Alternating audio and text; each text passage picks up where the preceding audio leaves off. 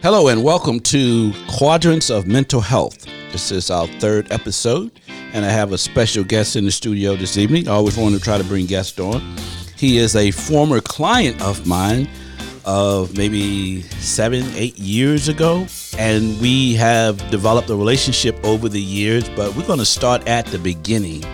And we're going to call him John. It's not his real name, but we're going to call him John, and we'll let John talk and I want you to just really start at the beginning for you. Before you met me, what did your life look like and where were you before we met?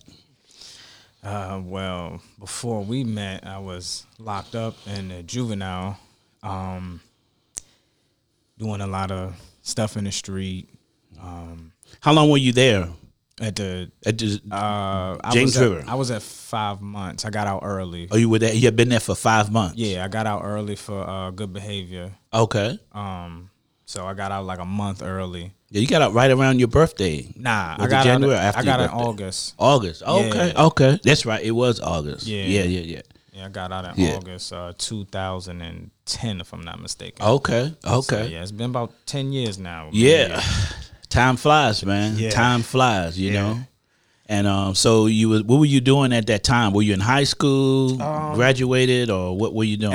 At the time before I had got locked up, I got my GED while I was locked up at James River. Before that, I was in like the 10th grade. I had a few 11th grade classes and stuff like that. Failed once. Let's see. What was school like for you? Did you like it at all? You enjoyed it, or I just enjoyed school, but it was just not challenging enough for me. Okay. They had me in remedial classes, which just made me finish my work faster than everybody. truancy issues? Nah, Going to school, you went to school every day? I always went to school unless I was suspended. Oh, okay. A lot of suspensions, or Lot of lot. suspensions. So what did you do to get locked up that last time? Because were you in the post D program? To my knowledge, or was it the post D program? Yeah, it was the post dispositional program. Okay. To my knowledge, it was curfew. It was a violation of probation. Right. I still to this day don't know what I was doing to break the curfew. But yeah, they gave me the post D program in about March of 2010. That's when I had just got it. They tried to commit me to the state, send me upstate for like a year and some change. Yeah.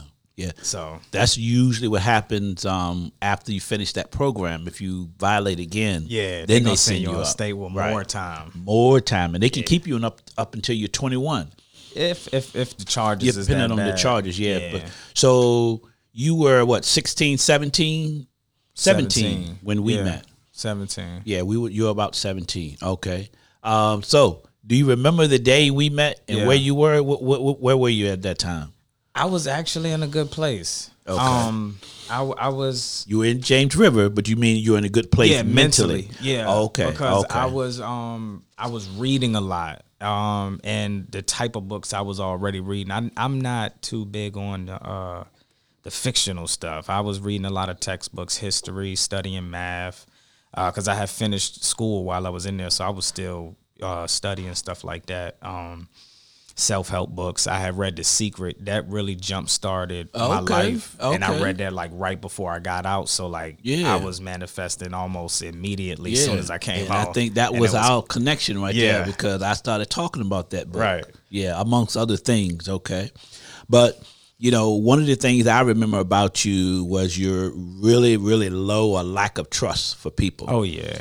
Now, I'm not going to just say it was me. I didn't take it personal because I knew that's where you were, but because no matter what I said to you, if you didn't believe me, you would call one of my supervisors and ask them, is this true? You remember that? All the time. Oh, man. yeah. I know. Every time you tell me something, you going to do something, or something is this or something is that. I can't do this. Yeah, I just make sure he ain't, BSing me. Right. What put you in that state? What happened to make you get there? Because something occurred. I would say, was it another counselor you had before that? Yeah, I would say it was when my grandmother died. That was really the only person to show me any type of love. Mm-hmm. So when she died, they sent me to a comfort zone camp. Comfort. Yeah. And I did that, and I had a counselor there, and he told me that he was gonna keep in contact, and everything was gonna just flow good. I liked him. We had a good connection, so I thought. I finished it. I think it lasted for like a week, something like that. So I finished that, and I go back home, and we talked on the phone maybe a couple times.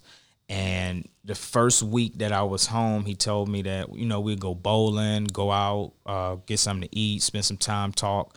That never happened. I talked to him the second week, made another promise, and didn't show up. And after that, he stopped calling, and I stopped calling too, because at that point I was just like, forget it. How old were you when this happened? I had to be maybe like 10. 10? Yeah. Okay. Like 10. Okay. Yeah. Okay. So that lack of relationship and lack of trust, it carried on into future relationships.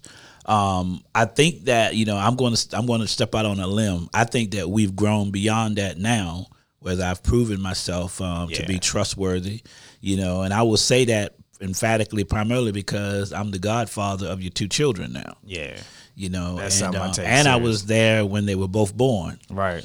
Really, Amari though. Amari. Well, I wasn't there when she was born. Was I in the room? I came. You came right after she popped out. Right. Neither one of us expected her to push her out in 15 minutes. Oh wow. Okay. Yeah, I knew I was there when they were both born, but I don't remember being in the room with her because. That's a whole nother level. Ball game. We've been knowing each other for 10 years, so I'm trying to condense and move through a process with this because we're dealing with mental health issues. So here you are, you got your GED while you were in jail, lack of trust, even with me coming in with a new process. What did you think about the things that I was teaching you and talking to you about as far as fear, stress, and trauma and dealing with those things from a mental health perspective? Had you heard it before? Or I was studying psychology and stuff like that, so I knew exactly what you were talking about. It wasn't hard to grasp, right? So, so I caught on pretty quick, right? And my approach wasn't to monitor or try to behavior manage you. We was looking at the emotional side of you and trying to help you to grow beyond that, because giving me skills to deal with the trauma. The trauma, and you had a lot of it. Yeah. We didn't even discuss all of it, but even now you're still growing through some trauma, the things that you've just heard of. But back then, I think a lot of it had to do with around your grandmother and what happened to her and how your life changed. Yeah, from that life event, it was dramatic for you. What were some of the things that happened when she passed? Far as affection, any type of love, that went out the window, and it was over with. It was quiet. The man that raised me, our relationship is not even a relationship. Now, the only time even then, it's never been anything. The only time he talked to me is if he yelling at me or telling me to come eat. Right. And that'll be the only time. That's the only time. Yeah. That'll be the only time. Okay. Now, I do know some things about that relationship too, in that he kind of crippled you in a lot of ways because he really didn't teach you a lot of things. He just did it. He tried to do everything, man. He was paying my phone bill even after I, turned 18 and everything. Still washing my clothes, wouldn't even teach me how to use a washer and dryer, wouldn't even teach me how to drive. And he honestly one of the best drivers that I even know. He could drive anything that got wheels. Mm-hmm. And he wouldn't teach you how to drive? Wouldn't even teach me. Cursed me out because I asked him. Wow. Told me to shut the F up and all type of other things. Wow. Yeah. That's amazing. I still call him Pop. Yeah. I've been knowing him a long time. I've been knowing him a long time. I'm gonna give him that much respect, because reality is, regardless of the other parts of the relationship, I would say it's more ambivalent. And from his perspective, he's in and out. He's really distant from you, but at the end of the day, he still provided a roof. Yeah. You know what I'm saying? Yeah, if you look at that's- Maslow's hierarchy of needs, he provided the food, water, and shelter for you. And one other thing I would say he provided me with what I didn't want to be. What do you mean? Like I seen a lot of negative behavior, a lot of things that just I felt like wasn't right for humans to do to other humans, and instead of adopting it, probably the only thing that I adopted was the anger, and everything else was like, nah, I don't want to be like that. Okay. And so I really chose a different route at a young age when it came down how I deal with people. Right. But it's still, you still had that anger in you, Oh yeah. and you still had that temper. Oh yeah. Okay. Always. That temper was there, and It was always you battling with it. I'm not gonna let you or shortcut yourself, because I don't want people to think that you've arrived and you're perfect. Because we know it's a process. Oh yeah.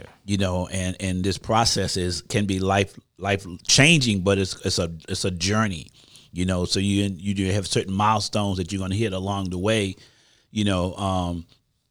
So the next episode, I think I was working at a different agency. The time ended with me working with you. Yeah, it was about 3 months. Yep, we worked together for about 3 months. But what happened? Well, after that, we pretty much got in business together, and just kept the relationship going. You were reading books? Reading books, going to the leadership stuff. Learning leadership skills, reading leadership things. You met John Maxwell, was exposed And to him Coach K. and Coach K, and so you did things that you were exposed to things that was, I would say, not of the street level. Yeah, it was totally different. But it was like, if you got a good, my process was, if you have a good street hustle, let's try to legitimize that and put it in a business model that can work for you. Right. Because one of the things that I realized and recognized in you early on was Jonathan will probably never be able to work for somebody. Yeah. Would you agree with that? Yeah, definitely. Okay. Jonathan needs to be in 27. business for himself. And we still there. I ain't the kind of person. Okay. Because you could get a job, Oh yeah.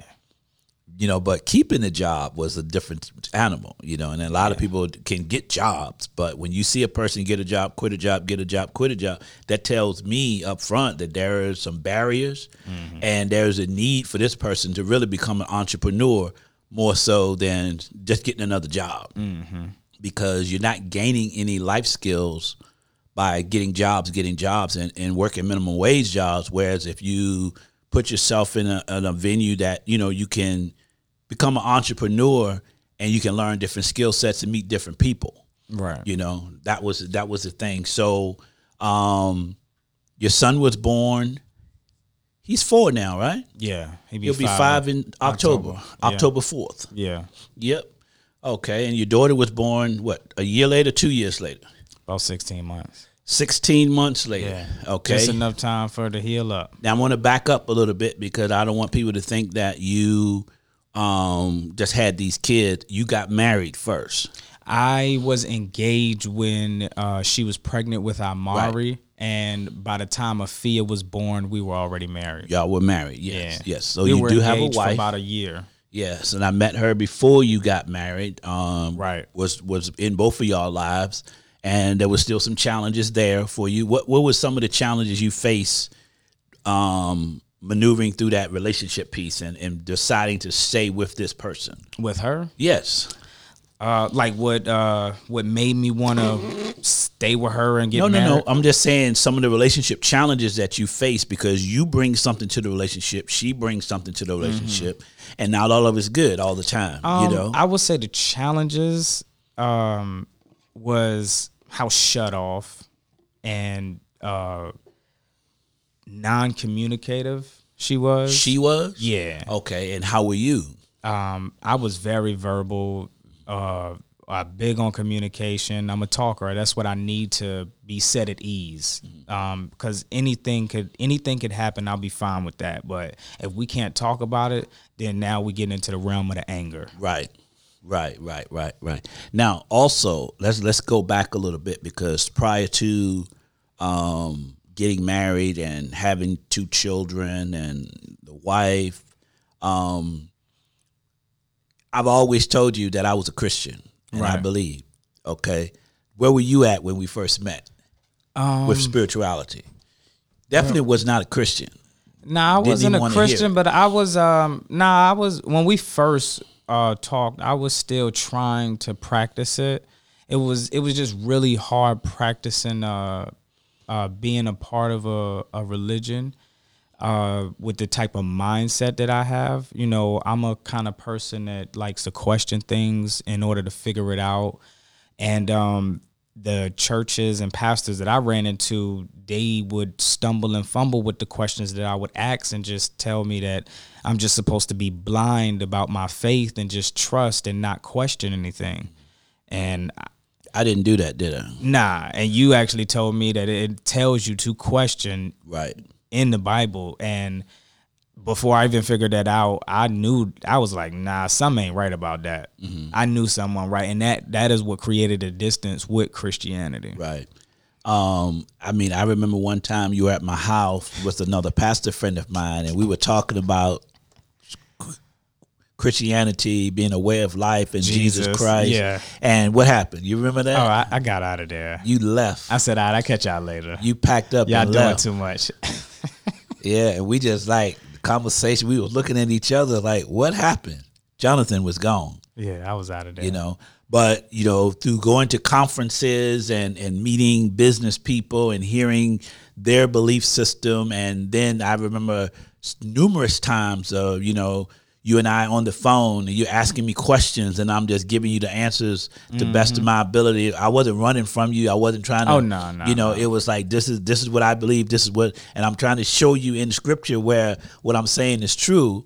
We even talked about the Quran. We've talked about everything. So All type of religions. right. So, and I think everybody should be able to do that. If you're strong in your faith, then you should be able to be a witness or a testimony to that. And see, that's what I think the issue is, because when people be Christians or they, you know, they practice a faith, they only read one book. Well, And I don't that's do it. that. Yeah. And they think they know it all. Yeah. Now, because of where you were and having a wife and kids, I do know that you guys had started going to a church for a while. What Yeah. happened? What happened with that? It was really good. You know, I mean, I felt at home. Still wasn't trying to really be a Christian. I was. Were you more- not trying to be a Christian or not trying to be in the church? I was trying 'Cause to those are be two in, separate I was things. trying to be in the church and be a part of like that type congregation? of family type of thing, Okay. because that's the type of thing that I seen was going on. And I wasn't trying to practice the faith. I was trying to, you know, read the Bible, study it, and, you know, take away whatever I needed to take away from it in a positive way to make me a better person and to help me treat other people better. But I wasn't and I told them this, I wasn't in the business of believing in Jesus or even walking in the faith in the way that you guys do. That's just not what I'm here for. Okay. And, you know, as time grew, I started reading more What did you read? the Bible. Oh, okay. I started reading the Bible differently than I did when I was a child and stuff Right. like that. Right. And different things spoke out to me. And I ended up getting locked up. And that's when I really started reading in a whole different way. I had met a guy that opened my eyes to the Bible in a different way. And when I read that, I was still in contact with a few brothers from the church. They were making false promises saying they was going to come see me. Never showed up. And when I started asking them questions about the things they were doing in the church that the Bible say don't do, you know, they were standoffish. And, you know, I challenged really everybody that I came in contact with, because, I mean, if we supposed to be walking this faith, I mean, we got to do it the right way. And if we're not, then, you know, I'm going to check you. Right. And it got to a point where I walk in the church, you know, from the beginning, it was all love, handshakes, hugs, everything. And then, you know, months later down the line, they'll walk right past me like they don't even know me. Wouldn't even acknowledge my existence. Right. Even you mean in the church? In the church. Wouldn't Wow. even acknowledge So how did that my make you feel when they did those things? I didn't feel a way, because it was typical. That's what so happens. you kind of expected it. Yeah, when somebody's faith is weak, a non-believer shakes their faith, or but I look at myself as a non-believer. That's why somebody would look at me. But I also will read and study, so I'm gonna ask you questions about it. Right. And you're supposed to ask questions. Yeah, and my viewpoints about a lot of things is different than the average individual, and that make people uncomfortable if their faith isn't strong. Right. Okay. So dealing with the spiritual part of us, because when let me back up a little bit too. We could jump around. I could see that now. Yeah. I'm okay with that. You and your wife started taking my class, parenting class, parent education and support group.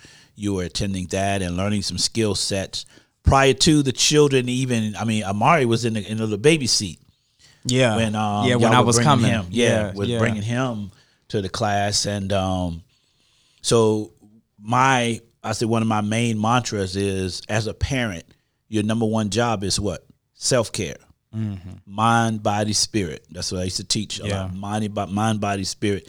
I've recently added finances to it because I see the stress essential. Level that finances add to families and to individuals when they don't mind their own business, take care of their money as well.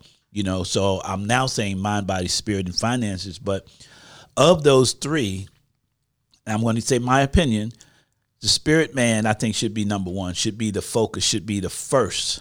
Even though I say mind, body, spirit, understanding the spiritual part of us and growing spiritually is a part of our journey as well. Yeah, definitely. Because you can't if you have a 4-legged chair, you cut one of the legs off of it, it's going to be some very uncomfortable sitting. Yeah. You might be able to balance it for a while, but after a while, it's going to really start to irritate you. Or you might not be sitting at all. Exactly. Depending upon your balance, your ability to balance. So spiritually growing is a process. Mm-hmm. Developing your mind process, body, working on your body process, even getting your finances together is all process driven. And I tell people all the time, change occurs through process. Right. Process will dictate the outcome. Mm-hmm. So if I have a spiritual process or a love-based process, then my outcome is going to be love-based. With your children, I was with you, I think it was last weekend, and you were telling me how majority of people who, when they meet your children, they say how well-behaved they are, mm-hmm. and they're what, 4 and 2, 4 and 3? 4 and 3. And a lot of that you attributed to the things that you learned through the class and reading the books and doing things on your own. It is try, fail, and adjust. Nobody's going to be perfect the first time. And I would say 100% that helped me out a lot, because if it wasn't for that class, I didn't know nothing. Right. Because how I was raised was the total opposite. And exactly. You know what I'm saying? Me too. And you don't want to raise your children the way you were raised. Exactly. Because like I say, what's not transformed, it's transferred. Exactly. Yeah. Exactly. So we want to transform ourselves so that we won't make that transfer to our children. Because if grew up in dysfunction, I'm saying, I don't want my kids to be dysfunctional, right. So I need to learn a new way. So I think the class really did help you guys, and it came at the right time. Perfect. And one of the challenges that you will always face is, especially with your wife and you, is you're not going to always be on the same page at the same time. Whereas you can hear something and get it and move with it, she may have to process a little while. So, a lot of times with couples, they want to say, well, we need to do this together. No, not necessarily. Yeah, and I had to learn what you need to do for your children, and the other parent either going to get it or they're not going to get it. Yeah, I stagnated myself a lot trying to wait for her, because I move at an incredibly faster rate. Right. And there's nothing wrong with that. Right. But you also have to give that other person the space and time to come to that realization on their own. And a lot of it goes back to what we model for them. Mm-hmm. Whereas I remember in the past, it used to frustrate you a lot. Yeah. It used to frustrate you a lot. That anger would show up because she didn't get it when you got it. But don't everybody get it at the same time. Yeah. I just used to, growing up, not talking to people and stuff like that, and, not being too interactive. Man, I just thought everybody thought like me, like, everybody was intelligent. I didn't never think anybody was, would have unless they have a learning disability. Right. And that was a challenge for me even in school too, because I had a photographic memory.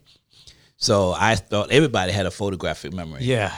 And when I was sitting in class to listen to people talk, I just saw that. Didn't you just see? They said, no, I didn't get it. So, it humbled me back then, but imagine going through life and not experiencing that and then be married and have to process and deal with that, Tell me some of the influences you've had in your life. One of the things I always ask people are 5 influential people in your life. Who are 5 people that influenced you? I would say you. You're one of them. Well, thank you. I got into gang culture. My leader in that is another person. And I just met him maybe like 2 years ago. Yeah. Was kind of winging it by myself for a little minute.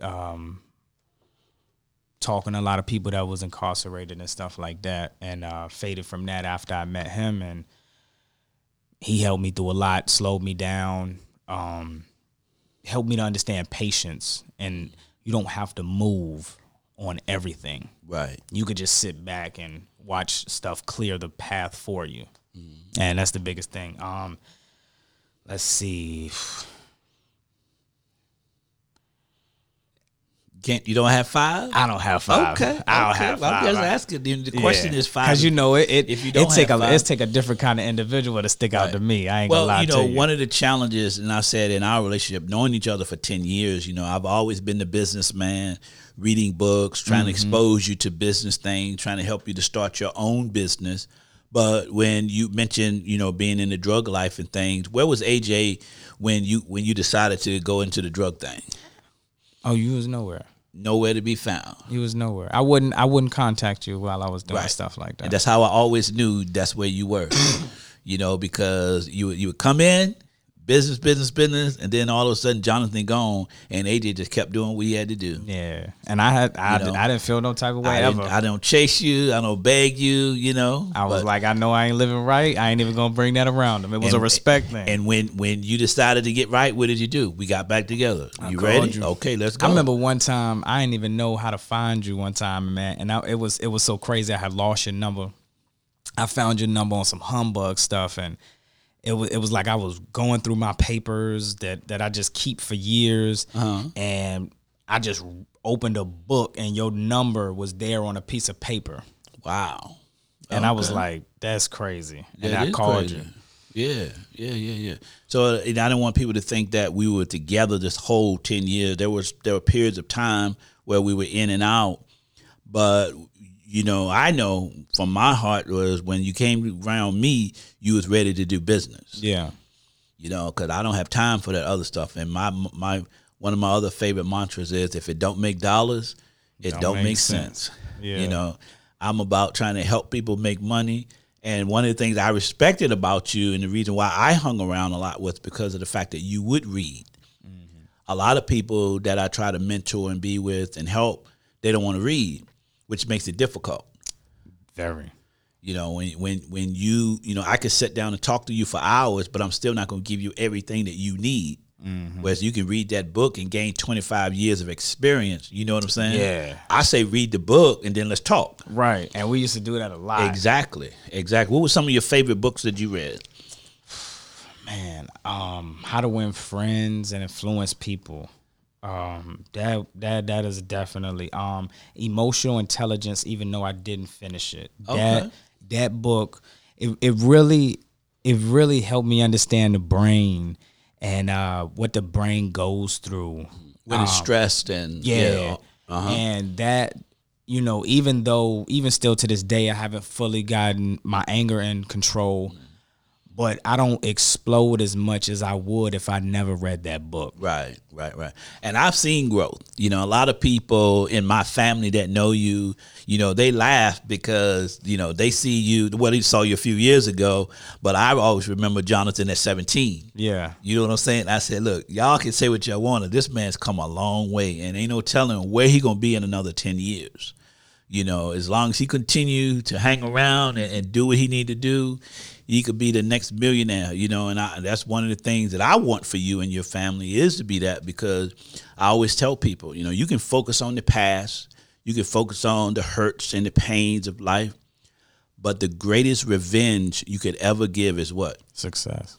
Say that again? Success. Exactly. When you succeed, all of those people gonna have to just shut down and shut up. And they'll be coming at you then with their hand out. Yeah.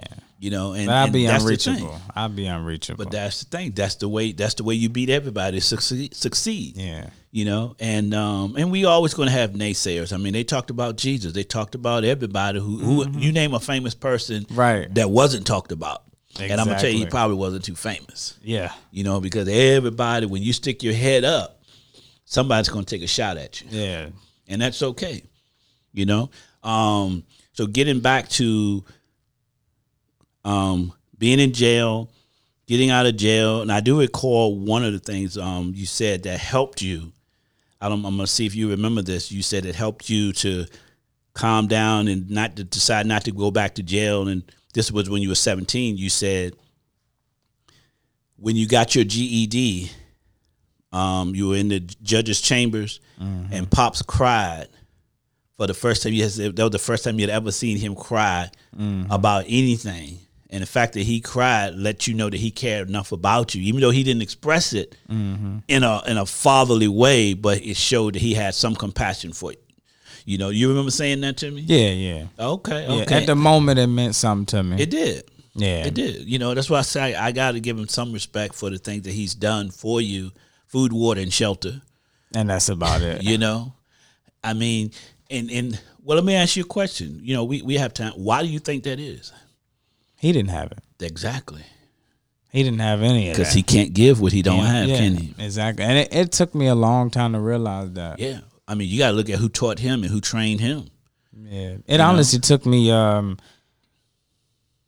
it took me up until, you know, what I found out just recently, you know, that he's actually isn't my father. Right. And, because it get to a point, you know, you gonna always try to make a relationship with your father, and now it all makes sense. It makes sense to and you. It's always been a waste of time. Right. Now I want you to slow down with that, because you taking me to the next point. You said you found out that he wasn't your father, meaning that he wasn't your biological father. Right.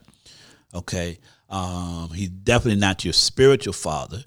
But at the same time, like you say, he is a natural father to you, father figure, dysfunctional as it may be, because he's been there and he is there. You see what I'm saying? He's been in that father figure role. But to find out that he wasn't your biological father, tell us a little bit about that. You know, let's start at the beginning, when you were born and the relationship. You know, what have you heard? I didn't hear anything until December of last year. No. What I'm talking about is, let's go back to, you know, what you heard about you when you were born, because you know, I remember you telling me that your mother. What happened with your mom first? How did he get custody of you and all of that? What happened? You were born, and what happened? What did mom do? See, I still don't even know that. Okay. It's weird because he's on my birth certificate as my biological father. Okay. Which is weird. When my mother left me, she left me with people that she didn't even know herself, and that was treating her wrong. Okay. So I was left with a random family. So this is the family that you were left with. This is Pops and his people. Right. His name was on the birth certificate. And where did mom go? I was initially under my grandmother, which was his mother. His mother. Yeah. Right. And, you know, she was older than him, apparently. And she started to get sick. And they transferred the custody to him at that point, because she wasn't capable. Okay. So mom, let's go back to birth. Mom, when you were born, she basically left you with people that weren't related to you. Right. But you didn't know that. Nah. At the time. I was about 7 months, I think. 7 months old when she left. Yeah. Now, what kind of contact have you had with your mother over the years? No physical. And the first time that I ever heard her voice, I was 17 and it was December. And my birthday's in January, so I was a month shy of 18. Okay, how did that conversation come about? My ex found her on Facebook. Your ex-girlfriend? Yeah. My ex-girlfriend found her on Facebook, and she just gave her my number, and she called me one day and was like, "Hey, I'm your mom." And I was like, "Look, woman, stop playing on my phone." You know what I mean? My mother's non-existent. She's nowhere. And I said, if you are my mother, then what's my birthday? She didn't know my birthday. I asked her, I don't know what I asked her, but I asked her a couple more questions, something that a mother would know. And she just was like, I don't know. I was like, and I just went to Pop and, you know, asked him. I was like, yo, this woman saying she my mother, you would know. Mm-hmm. And, you know, they talked for a couple seconds, and he gave me the phone. He said, yeah, that's your mother. So there were no conversations about your mother the entire time you were growing up? Nah, because that means up until 17. That's the first time you had talked to her, heard her voice. Yeah, first time. Wow. He never said or showed you a picture of her. Actually, or said your mom lives here. Your mom. This was the there. same year that we met. Yes, I remember. Yeah, I remember the crazy. phone call. Yeah. I remember we talked about that. You know, the phone call that you received. But now, since 17? How many times have you talked to her? I probably can count on my hand. It was only a couple of times that I talked to her. I went to New York to go. Well, I didn't go to go see her, but I was going to New York. One of my at the time was one of my friends, and you know, I called her because she told me if I'm ever close, you know, hit her, and you know, maybe we could meet or something like that. So I was like, I just touched down in Manhattan. I said, it's a perfect time to contact my mother to, you know, go see her. Because, I mean, Jersey is right next to New York. Right, that's where she was in Jersey. Yeah, that's where that's where she born and I guess raised. Okay. How many other brothers and sisters? I mean, she has a lot of other children. She has 9 children. Yeah, 9 other children. 9 other children. So yeah, total of 10 total. Total 10. Wow. Do you know what number you were? Did she ever tell you what number? Anywhere from 4 to 6. Okay. I wrote it down on a paper because I was talking to a few of them, but a lot of them are like prejudice. And even the ones that say they aren't, they still are. Right. You know, you could just tell. Right. So when you mean prejudice, that means she's Caucasian or she's Italian? Or what is? See, that's the thing. I don't think she's Caucasian, but her kids are Caucasian because their father is a Caucasian man. Oh, okay. But she doesn't look Caucasian. Her hair isn't even like, it curls. It doesn't fall down. You know what I mean? She could be Italian. Yeah. She says she's Italian and Puerto Rican. And she doesn't know her father either because of how she was born. Wow. Yeah. Isn't that interesting? She would never know her father. Yeah. Under no circumstances. No. You know, her mother was a prostitute. Her mother was a prostitute. And that's how she was born. Wow. So she would never, ever know who her father was. Not at all. It'd be unbelievable if she found out. Right. Some DNA test somewhere. The only way to do it is DNA. Yeah. So to find her family. That is amazing. Now, she didn't get into prostitution, did she? I'm sure she did. She was on drugs. She was on drugs when she was pregnant with me. I was born with drugs in my body. Oh wow! Okay. I think they said pills and something else maybe. Okay. So mom had a rough life too. Yeah. And she gave you up at 7 months and moved back to Jersey. Mm-hmm. And your grandmother was raising you. Yeah. Then she had some health challenges and custody Alzheimer's, got transferred. To be exact. Okay, Alzheimer's. She got transferred to your dad, Pops. Mm-hmm. And he was always there. He was living in the same house and stuff. Okay, yeah, okay. She just had custody because you were in school and you have to have custody. Yeah, school. and she was somebody that just she would take somebody's life if they did anything to me. She was overprotective to the 9th degree, like nobody else. And I think that's why a lot of people in that family didn't like me, because she treated me differently than everybody, even people that would come from her. Right. And I think they envied that. Oh, okay. But she realized that I literally had nobody. Yeah.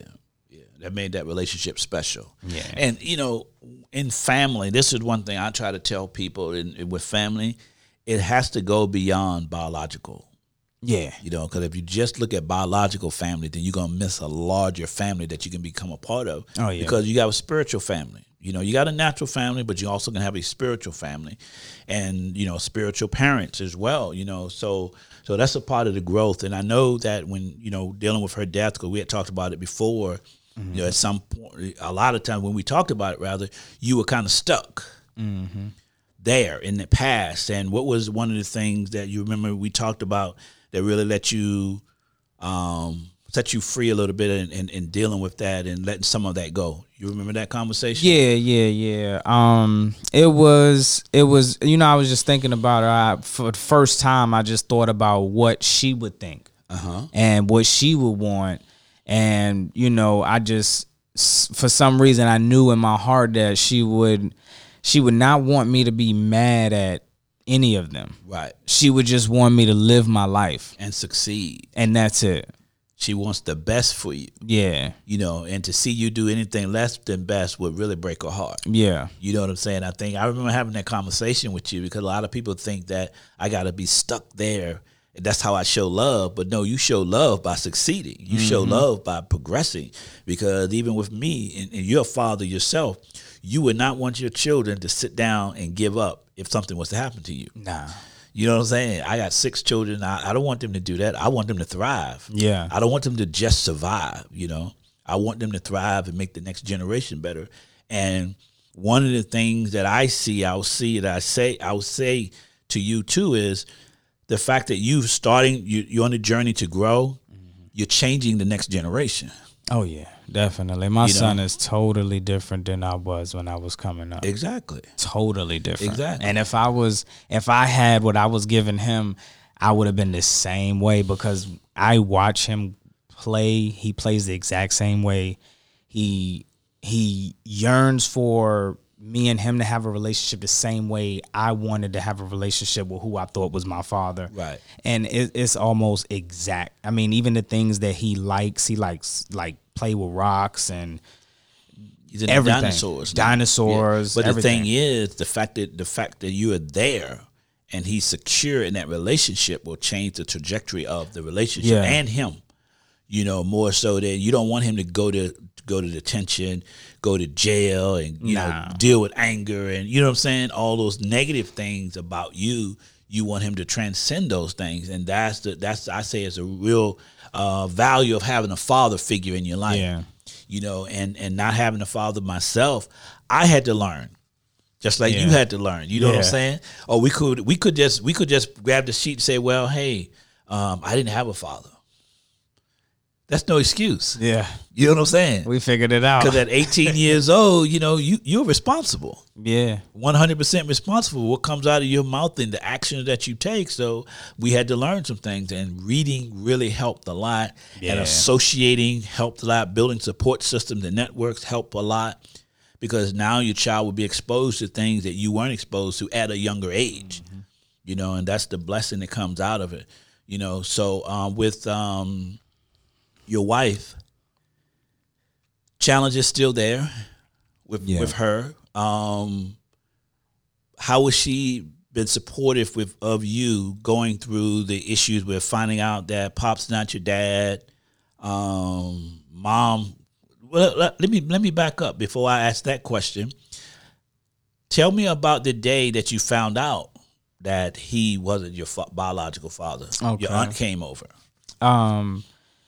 Yeah, his sister came over because we truly never had a relationship either. So I wouldn't even. Right. I wouldn't. Even before I found out, I wouldn't even consider her my aunt. Okay, you know. But I mean? She's still his sister. Yeah. Right. His sister. I wasn't even at the house. I was at my homeboy house, and my wife called me, and it was like she came over there, and I was like, look, don't talk to that lady. That lady ain't no good. And she was like, look, I was already talking to her, and she said some stuff that I think you need to hear.